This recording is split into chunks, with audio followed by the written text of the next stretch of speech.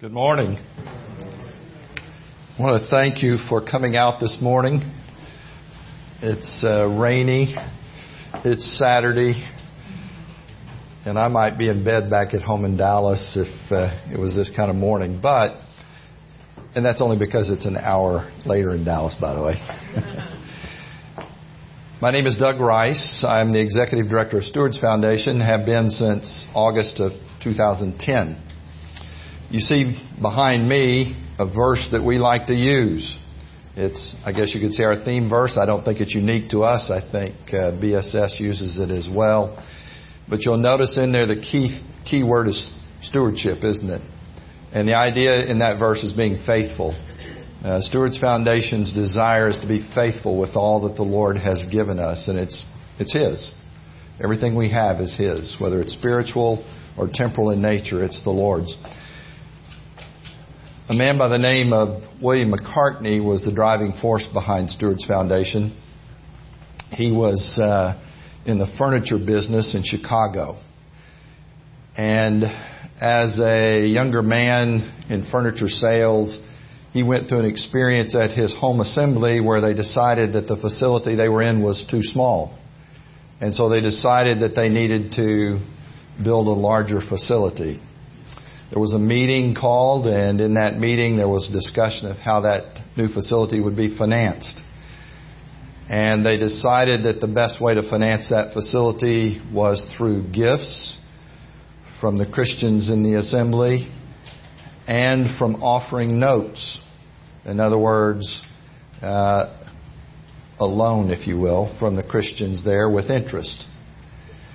The question was asked, well, why don't we just go to the bank? The response was the bank doesn't really like small church groups. They're risky. And especially among the assemblies of the Lord's people, because there's no denominational headquarters. There's nobody to lay your hands on in the event that there's a default. Well, in Mr. McCartney's mind, that raised a question about whether it was a good idea to invest in that effort of the assembly. And so he took a little bit of his money and gave it as a gift for the work and took the remainder and invested it in the bank. I don't know what time this was in our country's history. I have a guess that it was not long before the Depression hit, because he lost all of his money when the bank failed that he had invested. And that was a very important lesson in his life, because that was the seed thought for Stewards Foundation. Stewards Foundation serves New Testament pattern assemblies. This is actually language straight out of our Articles of Incorporation that were signed in March of 1945 by Mr. McCartney and 4 other brothers in the Chicago area. We are a service organization. We're here to serve the assemblies of the Lord's people. Those that are a part of Stewards Foundation as member assemblies, as we call them, sign 2 documents each year. One of them is our statement of faith, and one of them is our service guidelines. Now, the statement of faith is pretty fundamental, and so there might be many groups that could sign that. In fact, I have people that come to me from denominational groups and say, can you loan us money? And I said, well, here are the 2 documents you'd have to sign. Statement of faith they might be able to sign. Service guidelines, a little bit different. Because the service guidelines essentially address number 3, are organized and operated in accordance with biblical principles. And that's not always true as far as we read the New Testament is concerned with every evangelical group. Boulevard, for example, is a member assembly, and we're very thankful for that, by the way. So this really defines the group that we serve. We are interested in having good relationships with our member assemblies. The member assemblies are those who have the right to vote on our Board of Trustees. And in turn, then, each year we provide our member assemblies with an audited financial statement. So you can see how the money comes in and how it goes out. So these are the ones that we serve. Well, you remember the story I told you about Mr. McCartney. He decided that around 1945, the United States is just coming out of World War II. There are a number of new fellowships that are coming into being. There's expansion across the United States, and there's a real need for money, for loan dollars, for funds in order to build or to purchase buildings. So you remember the story I told you, that some invested in that work. Well, he said, why can't that be a bigger thing? So what he decided was that a fund could be created through Christians across the United States that wanted to buy bonds. We'll offer you a bond. We'll guarantee you a 5% return on your bond. We take your money and we become a channel to loan that money to assemblies so that they can buy buildings or construct buildings. And so the real purpose was to see assembly testimonies all across the United States. That's Stewards Foundation. That's the reason Stewards Foundation was begun. Now, 10 years before this, Mr. McCartney began letters of interest. And then a number of years later, he moved down to South Carolina and he began Christian Mission Press. So he was a very active man. Stewards Foundation now is 71 years old. And through this period of time, our goal has been to establish foundations that stand sure for many generations. Now, by that, I mean literal physical foundations. We loan money for buildings. But essentially, that building's purpose is so that there can be spiritual foundations established within it. The building obviously is not the church. The people are. And that's what we're interested in, is seeing those testimonies raised up. This is the advertisement on your left that was in Letters of Interest, April of 1945, announcing Stewards Foundation. You probably can't read the names of the men there, but those were the 5 men who signed the Articles of Incorporation. On the right-hand side is our current Board of Trustees. Some names you may recognize. We seem to have a heavy emphasis in the Southeast of board members, but these are the men that direct and lead Stewards Foundation today. These are some of the buildings over the years that we've been involved in. I'm guessing that we've done $75 to $80 million worth of loans over our history for facilities for the Lord's people. And I couldn't tell you how many buildings, but I know there was a period of time when we had in excess of 300 loans out in any given year. That's not true today. We have about 51. There's our loan program currently. When I began in 2010, we had a portfolio of about $5 million. The next 7 years, we loaned out $11 million plus. So today we have a portfolio of loans of $10.6 million. In fact, at least one loan holder is here. One of the assemblies here. Manny's laughing. Yeah. We do these all across the United States. And there was a day when we did them in Canada. We don't do them really anymore in Canada because really our articles are directed towards the United States. Articles of Incorporation. So 71 years of loans. How many of you have heard of the Healthcare Assistance Program that we have? A few of you. Well, you may or may not know that that began because Stewards Foundation bought hospitals. Mr. McCartney was involved in a lot of real estate speculation or purchases for his own personal portfolio. So he had a realtor that worked with him, and the realtor came to him one day and said, "How would you like to buy a hospital?" What in the world am I going to do with a hospital? Well, his mind was always thinking and turning, how can I use something that will benefit the Lord's people? Well, he got to thinking about it. If you go to the hospital, what do you have? You have a physical need, don't you? Or you wouldn't go to the hospital unless you worked there. But what do we all have? Spiritual needs. So he connected the dots and he said, if somebody's in the hospital because they have a physical need, chances are they have a spiritual need too. If we own the hospital, we can put chaplains in the hospital and we can present the gospel to them. Well, that's a good idea. Well, you probably will know that in that period of time there were mission hospitals overseas, especially, for example, in Africa and Zambia. So he thought, if we own a hospital, we can train doctors and nurses, can't we? So they can go to the mission field. Another good reason to think about a hospital.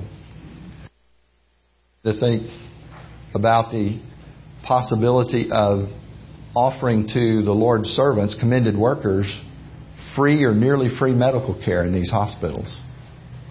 So you see that the dots were lining up. And they bought their first hospital in Chicago, Belmont Community Hospital, in 1953. Well, they took what was a poorly run hospital and they invested money in it.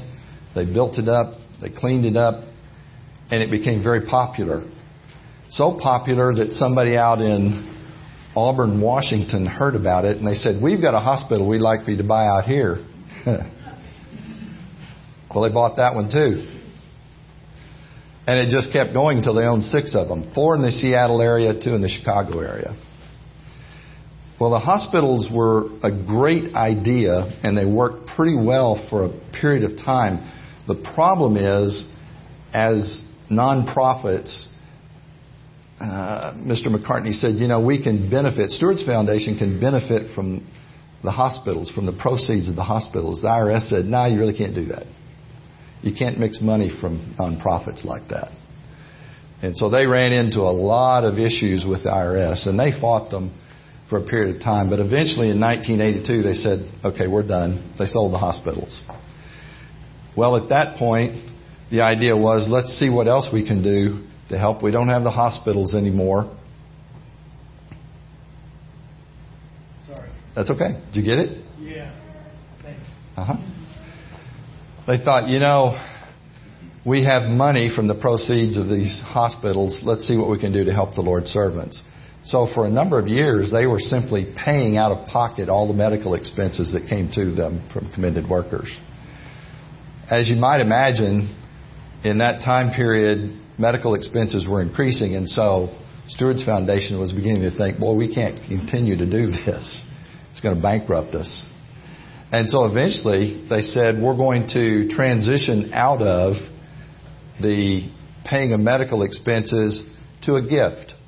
Now this is from 1990 to 2016. That's just a period of time that I selected. But in that time period, we gave away almost $23 million in expenses to cover the health care cost of commended workers. The almost $5 million you see was out of our pocket. That wasn't profit. That was just out of our pocket. Now, if any of you here are business owners, you'll know you can't keep doing that. Your business is all of a sudden out of money. And so in 1995, this program was transitioned into an annual gift through the commending assemblies to the commended worker. We're not elders in these assemblies, and these workers are not responsible to us or us to them in that sense of oversight. So the gift goes through the commending assembly, through the elders, to the worker. And since 1995, we've given away $14.6 million. We were still bleeding a little bit because $3.6 million of it was coming out of our pocket. More recently, beginning in 2011, the Board of Trustees said we're going to have to discontinue taking money out of our pocket. And so they began to gradually reduce what was taken out of the principal fund or our pocket. Until today, we don't do that anymore. We're only giving away cash profit. But we are giving that away. I think last year was $237,000. There are roughly 312 commended workers in that program. That's families, couples, singles. We are currently looking at a way to better utilize our money because no doubt there are more than 312 commended workers in the United States. And so we're looking at another way of doing this. If we get that worked out, then we will certainly let everyone know what we're planning. Investments in Stewards Foundation. Remember I told you that Mr. McCartney said, Christians are actually good stewards generally. And so not only will they loan their money for the benefit of others, but if others borrow it, they'll pay it back. Now, since I've been at Stewards Foundation, there's only been one default on a loan. Actually, it was in process when I started. I know of very few loan defaults in our history, maybe 2 or 3 that I'm aware of. That's pretty remarkable. If you took that to the bank, I could go to the bank and I could sell our loans because they pay. Most banks would say, we'll take that. So we know who we're dealing with. And we're dealing with people that often do not want debt. And so they're going to pay it back, and they're going to pay it back fast. And by the way, our loans have no prepayment penalty. You can pay it back as fast as you want to pay it back.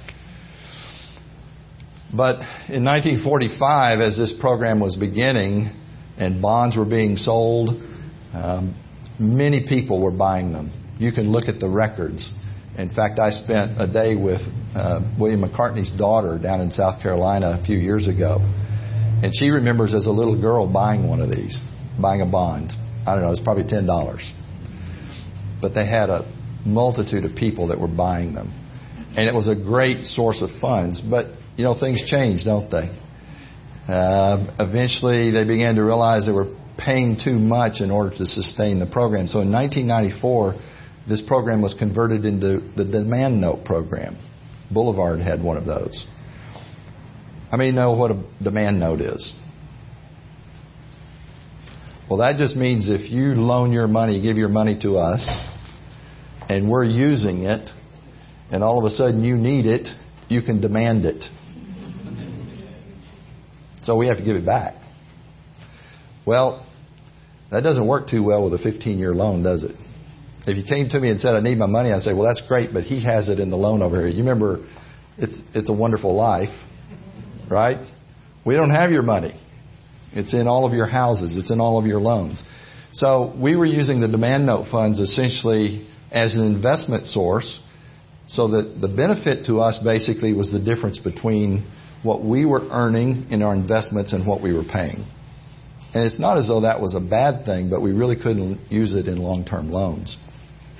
We decided as we were watching loan demand go up that we needed another source of income. We thought, well, we'll just go back and sell some more demand notes. We began to speak with attorneys about that. And the attorneys said, well, what do you do now? And we told them what we were doing, and they said, that doesn't really comply with SEC regulations. We didn't know that. We said, what do we have to do?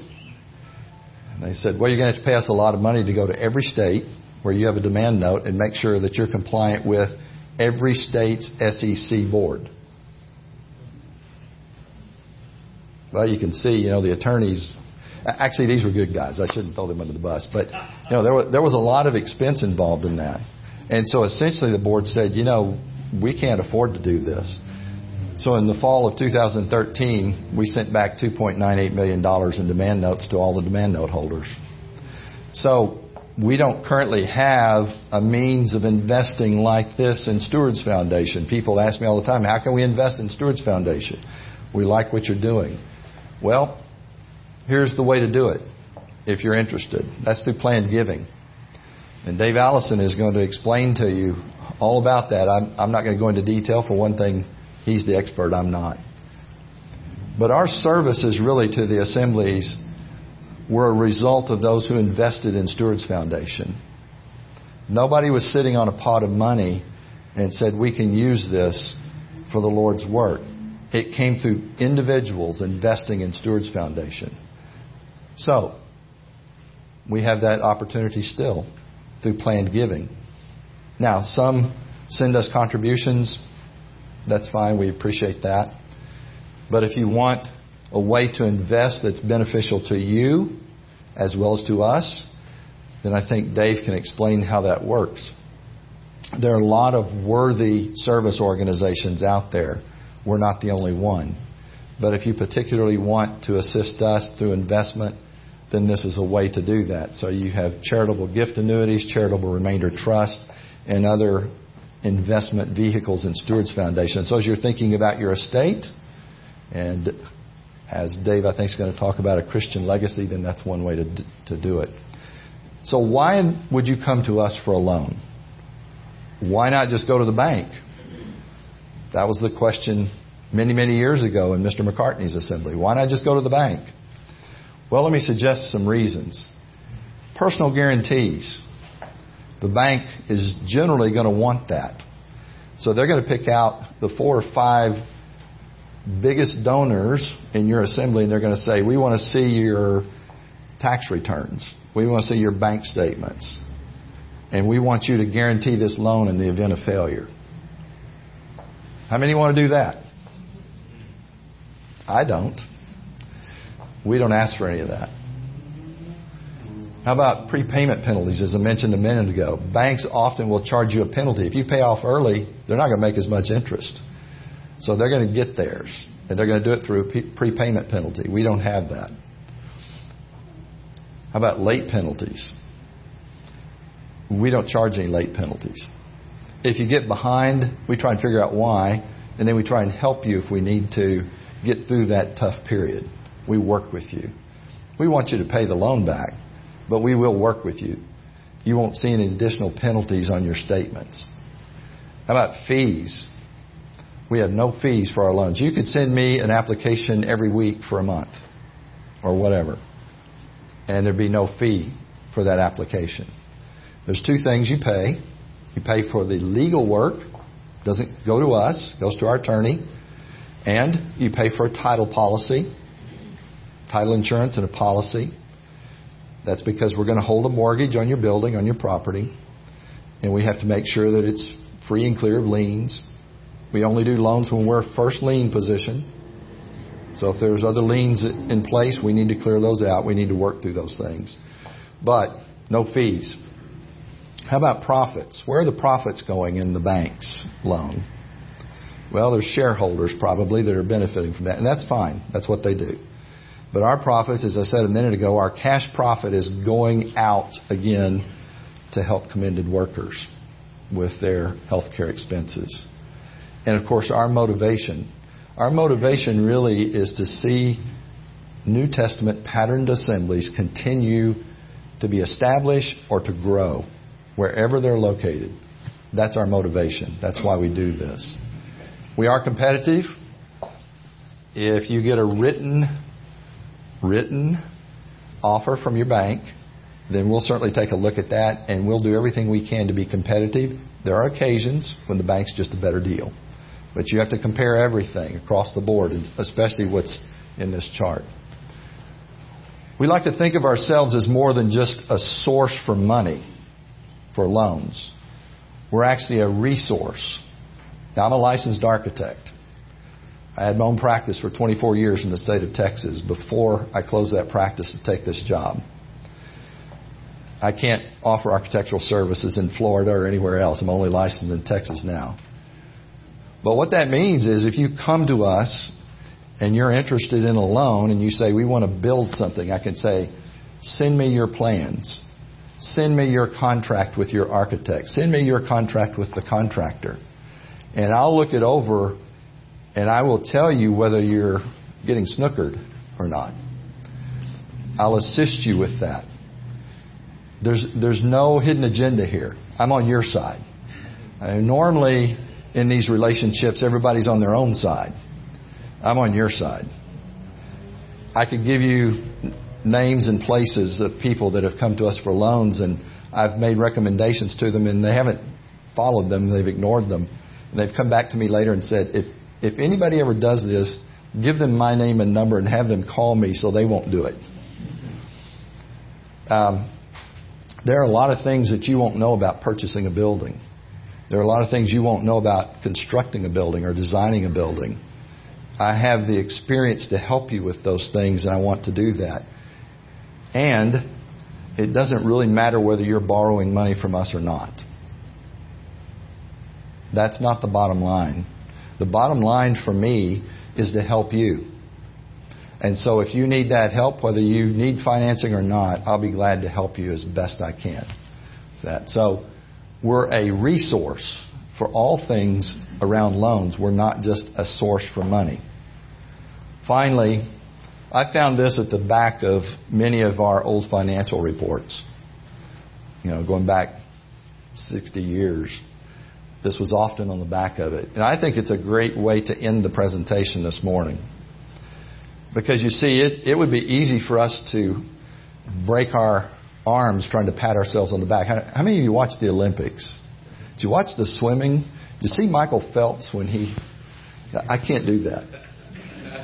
That would hurt. He could pat himself on the back.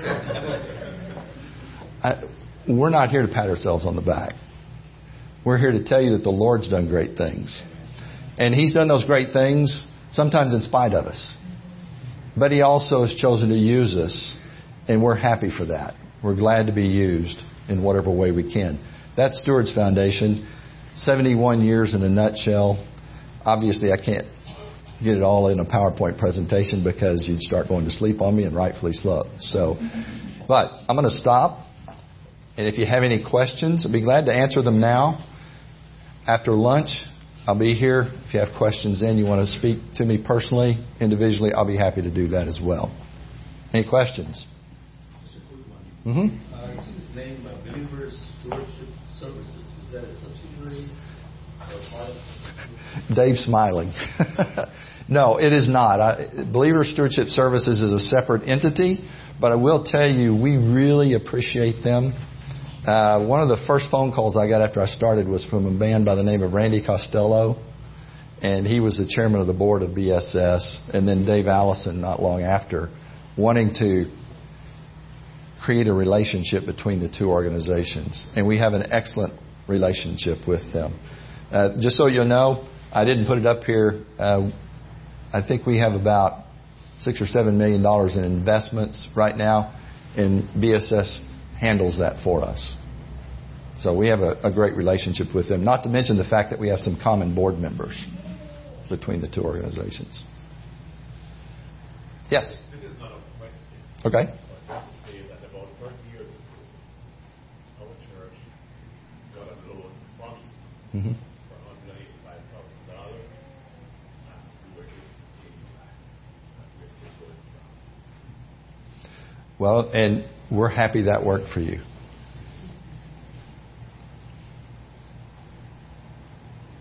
Yes? Do you have any idea of the cost to create a real trust? That is going to be something that the man sitting right next to you will address. So I'm going to defer that question to him. Yes? I guess I have two questions. I'm from North Miami. Uh-huh. In the previous slide, you mentioned about being a resource. Uh-huh. To what extent do you get involved in the process of like a new building or a project like that? In our case, we're starting to have discussions with architects. Mm-hmm. To what extent do you get involved and help out? Just, we're not architects. We don't, like you said, we know nothing about it. But Doug, can you repeat the question for the report? Sure.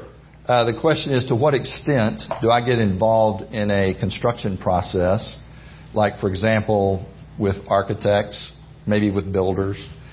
As I said earlier, I'm still licensed in the state of Texas. I've maintained my registration there, but I'm not licensed in Miami. I cannot offer you architectural services. That's against the law. What I can do, though, is take things that you're considering, a contract with an architect, a set of plans, contract with a builder, and review those and make suggestions to you as to what you should consider. But I can't offer you architectural services. I have clients, old clients, that still come to me and say, "Would you do this?" I can't do that. Don't have time. So, but I'll be glad to review anything and make any suggestions. Are you an architect and an attorney, or? No. This is the attorney. Yes. I know the Steward Foundation give loans to churches and pastors, but they give loans to church believers, and are they interest rate greater or equal to the bank? Well, that depends on where you are. Could you repeat the question? Yeah, sorry. He said he knows that we make loans to churches. The question is, are the interest rates we offer the same or equal to the banks? Or less? whatever the case may be. It really depends on where you're located. Some of our interest rates, if we offered them in New York, they'd jump on them quickly. Some of them in smaller communities, they say that's kind of high. We look at it and say, well, we will, as I said earlier, we will compete with a bank in your area. The important thing there is to get it in writing from the bank. The bank will tell you a lot of things. They just say, oh, sure, we'll do 5%. Well, what they don't tell you is what comes along with that 5%. There are a lot of fees. There are a lot of extraneous things, hoops you have to jump through. They want all your personal information. You really have to make a full comparison, an apples-to-apples comparison. As I said, we won't always be the best interest rate compared to the bank, but we will probably give you the best opportunity for a loan without extraneous things, and we will do it in a way that's open, so there's nothing hidden. You'll know exactly what you're going into with all the cost. Does that answer your question? Okay. Yes? Regarding the health care assistance program, did you say that's still active today? It is. And does that apply to just foreign workers or home workers too, or how does that work? Can you repeat the question? I will. The question is, does the healthcare assistance program, is it still active today? And does it apply to both stateside and overseas workers? It is still active today. Roughly 40% of those in that program are overseas. So it's both, stateside and overseas. Now, I will tell you this. When I began in 2010, it's not up, slide's not up. In 1995, when they transitioned over to the gift, the door was essentially closed to any new additions to that program. The Board of Trustees said, we're not adding anybody to this program because we've got to get our feet back on the ground financially. When I began in 2010, the board said, we want to open this door up again.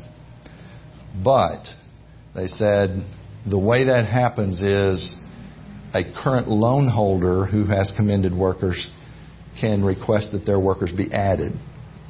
And essentially that's because the loan proceeds are what support the gift.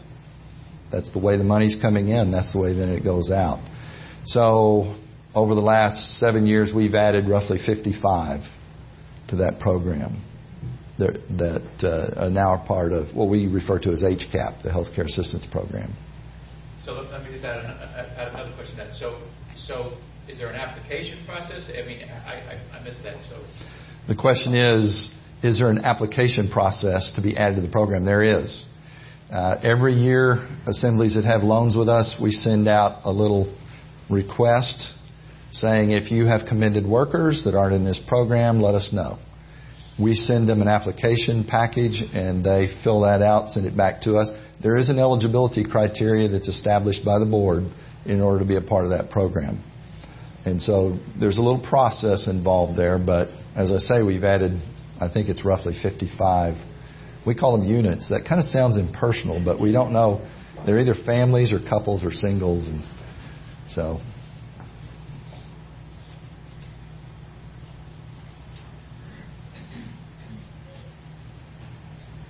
Any other questions? Yep. Just for clarification, your loan program is primarily towards local assemblies and nonprofit organizations, not individuals, correct? That is correct. We don't do individual loans. We don't do car loans.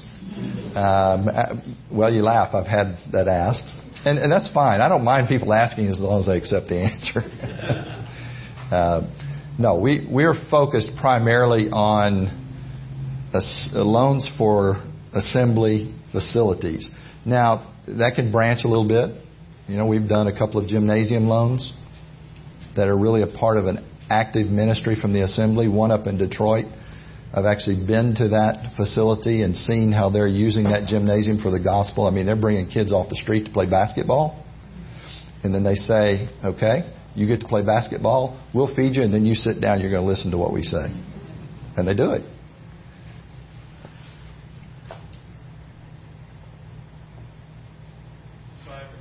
Stewards gets income from loans, you said, and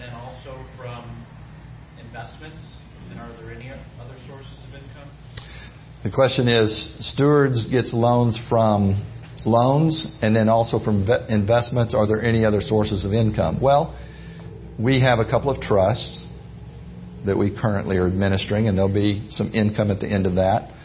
We do have occasional gifts that come in, contributions. With the Healthcare Assistance Program, and this is directly for that program, we have what's called the 100% pass-through fund. So if you want to give to assist those commended workers in HCAP, if you send us a check, it goes straight through. We don't take anything out of it. So at the end of the year, once the board has allocated the amount given to the commended workers from our profits, we add that amount to it. So then the question is, loans and investments are the primary source of income. Really, we want that to be loans. And you could see from the slide I showed you earlier, we probably had, I can't remember, $15 million in investments when I started. We worked hard to push it over into loans because that's our motivation. If you had money in the stock market when the recession hit, you know what happened to it. It happened to us too because we had way too much in that venue in the market. And the board said, we don't want money there. We want money in loans because that's where we're helping people. Not only that, but that's a safe place to invest your money because we'll get it back. So we do have, like I said earlier, about $7 million. We'd like to have less than that. But that's all dependent on the loan demand. And if you looked at the graph of our loans, we've gone from 3.6 million down to 1.6, up to 3, down to 1.6, and then down to 180,000, back up to 900,000, and this past year 233,000. So if you like Six Flags, you'd like that loan graph because it's all over. And we don't know how to predict that. It's really just a matter of the need at any given time in any given year. Now, you mentioned a couple times about people buying bonds, which I'm assuming that's part of the money that you would get into that loan program, or do you not do that anymore, or what does it cost to do that? Well, we can't really do that easily. We looked at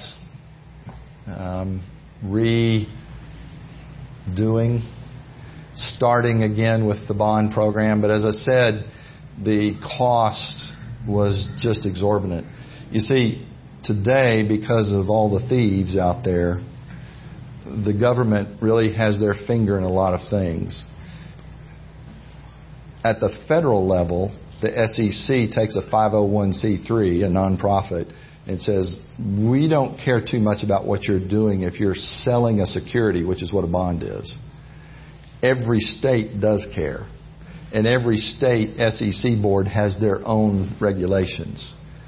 So if you advertise a bond on your website, then you have to assume that somebody from any state might want to invest, and so you have to satisfy the demands of every state. So you have to pay an attorney essentially to make sure that every year that you're offering a bond, you're in compliance with that state's regulation. That's a lot. Now, let's say we did that. Let's say we went out and we said we're going to offer bonds in all 50 states, and we want to generate about $5 million in income. Well, then there's a couple of problems. First of all, we have to look at what it costs us to do it. We have to look at what we have to offer to get the money in, and then what we're doing with the money at the other end. So that if it's going into a loan, let's say it's a 6% loan, and I need to make enough of a spread to pay the bills and to have some income, and I come to you and I say, I want your money for 2% for 10 years. Any takers? No. Not only that, but if you did take it and I didn't have the loans, then I'd have to put it in investments. And see, our investments have to be relatively conservative because if you need the money for a loan, you have to sell and you have to do it at the wrong time. What happens? You lose money. It's a very risky venture. And the board, I think, was very wise to say, we can't do this. We cannot do this. We'll have to let the Lord provide in other ways. And so that's why I say, the planned giving option is the best way. If you have an interest in supporting us, that's the best way to do that.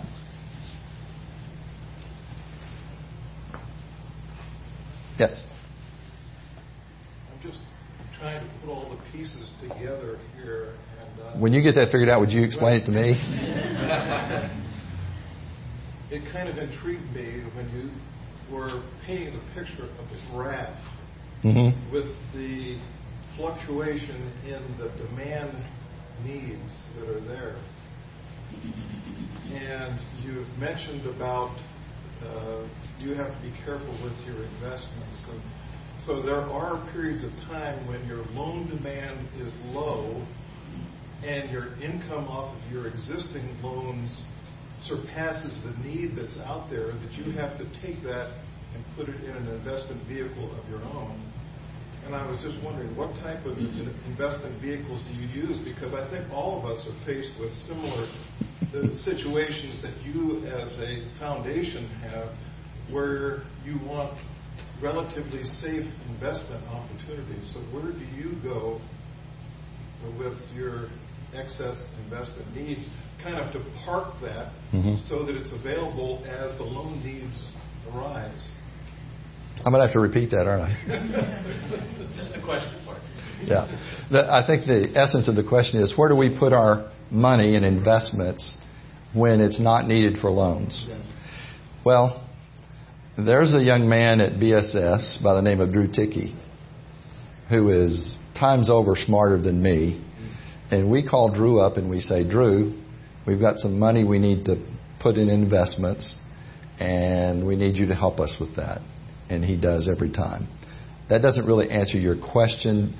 Technically speaking, I could not tell you how he handles our investments, but what I do is stay in touch with Drew. I say, Drew, I'm looking out on the horizon. Like right now, I've got a spreadsheet that says if every loan came in that's possible, that means I'm talking to people, we've sent applications out there, we've got roughly $2.7 million in loan possibilities.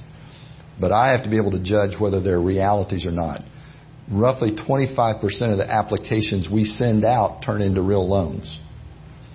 Okay, well, is that 25% of the $1 million loans or the $25,000 loans?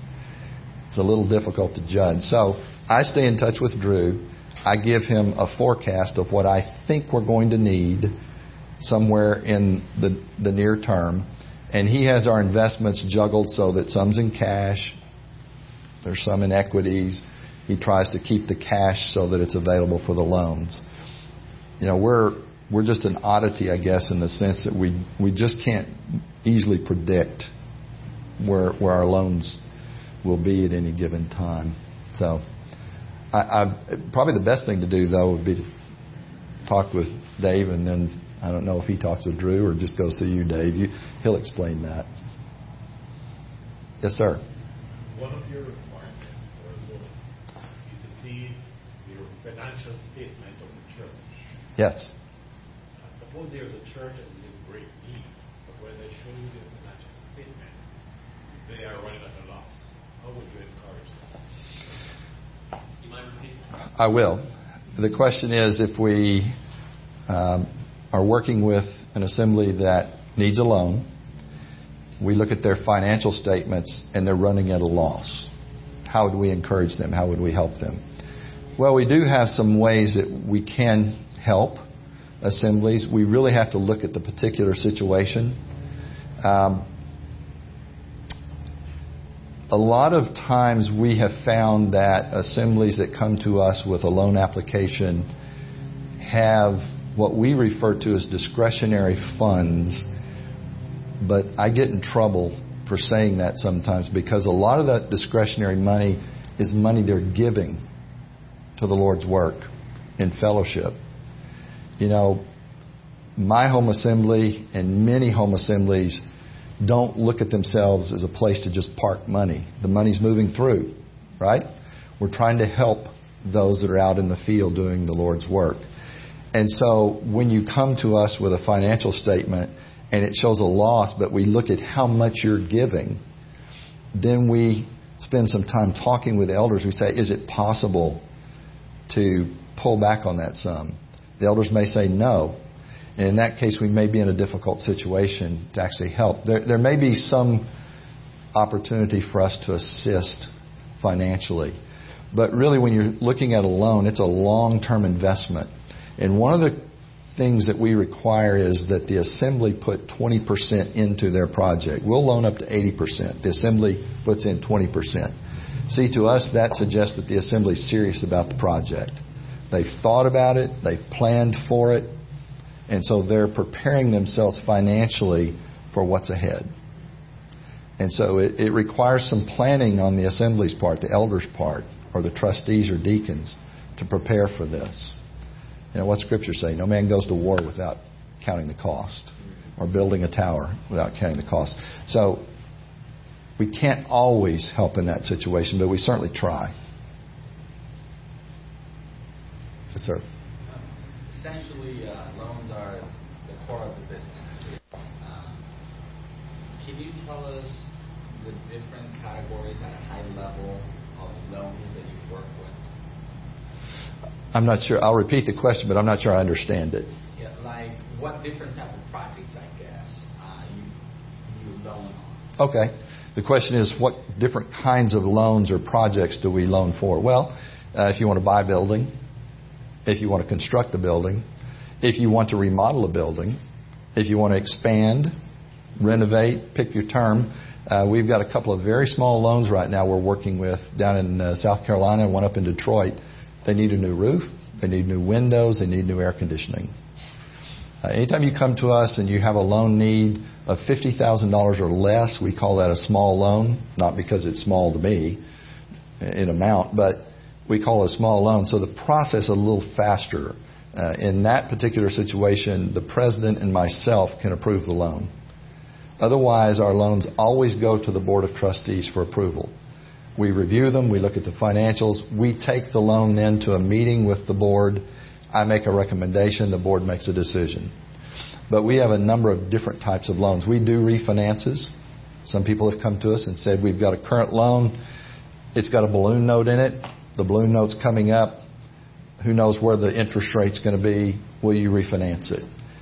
We do loans with balloon notes in them. We don't generally like to do that. Most people don't like them. If you don't know what a balloon note is? Okay. That just means that if I do a 20-year loan with a 10-year balloon note, that means that 10 years you owe us everything back. It's due then. What helps you is the 20-year amortization. That pulls your payment down. But that means at 10 years it's all due.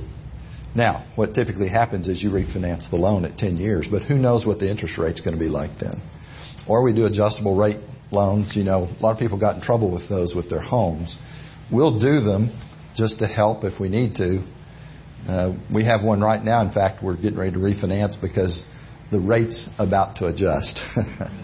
And they want to get into a fixed loan term. Right now, the longest we go out on a loan is 15 years.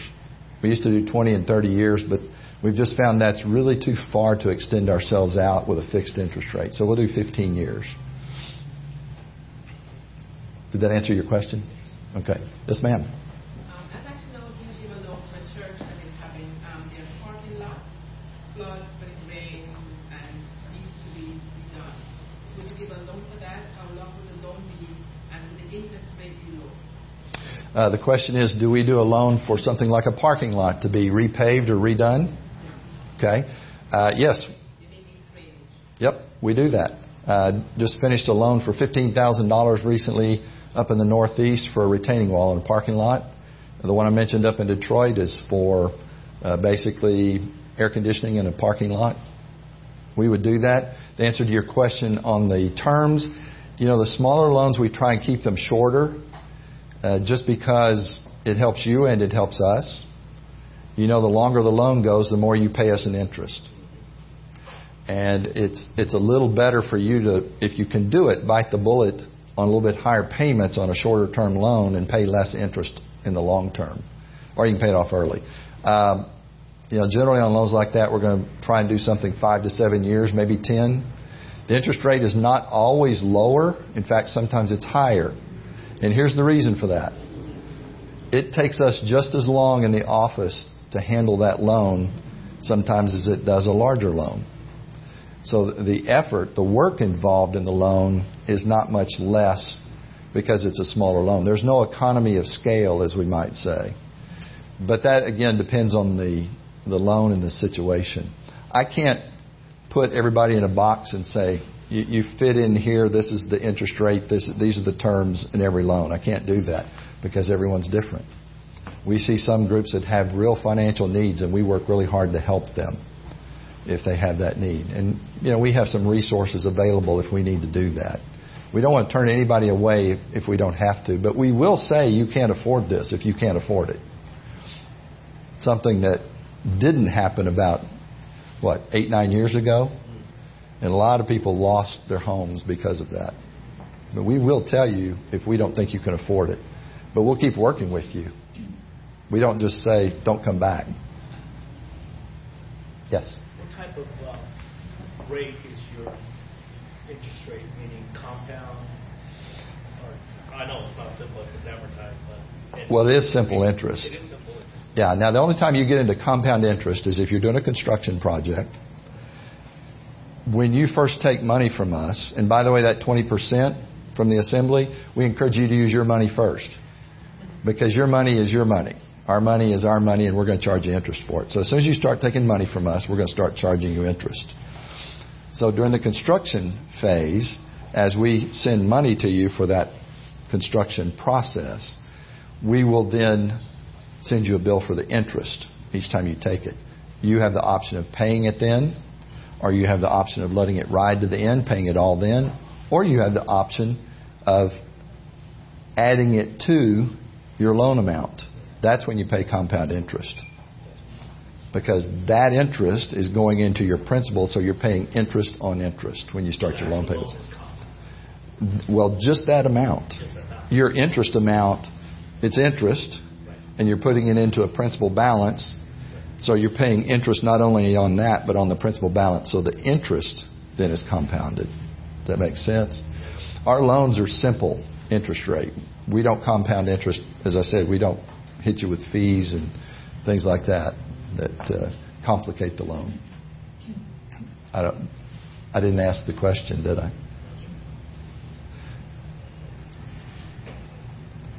Anything else?